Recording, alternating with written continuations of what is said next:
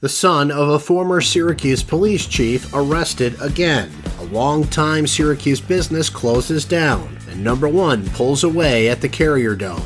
This is your Syracuse.com flash briefing for Monday, November 25th, 2019. I'm Brent Axe. The son of former Syracuse police chief Frank Fowler has been arrested again, along with 4 other people, after police found an illegally owned gun in a car during a traffic stop. That's according to New York State Police. Frank Fowler Jr., 28, and Taven M. Salomon Jackson, 27, were charged with criminal possession of a weapon.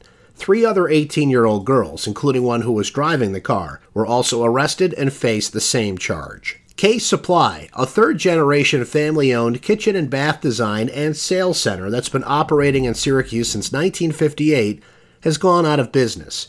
Visitors to the company's showroom at 601 West Fayette Street late Friday were greeted by a big yellow sign announcing a going-out-of-business auction next month. The company's website has also been taken down. Syracuse women's basketball stayed with number 1 Oregon for a half, trailing just 31-30 at the break. The Ducks then went into a gear perhaps possessed by no other team in the sport, ripping off 31 points in the third period alone to leave Syracuse gasping fumes.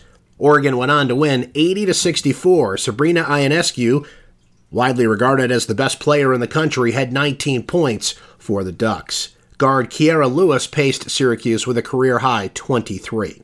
Well, we're looking at a warmer day in central New York for this Monday, with a high of about 48 degrees. Keep an eye on later in the week, particularly for holiday travel plans. A storm system could bring rain, high winds, and even some lake-effect snow during the middle of the week that has the potential to make travel difficult in parts of upstate New York. That's your Syracuse.com flash briefing for Monday, November 25th, 2019. I'm Brent Axe. Have a great day, everyone.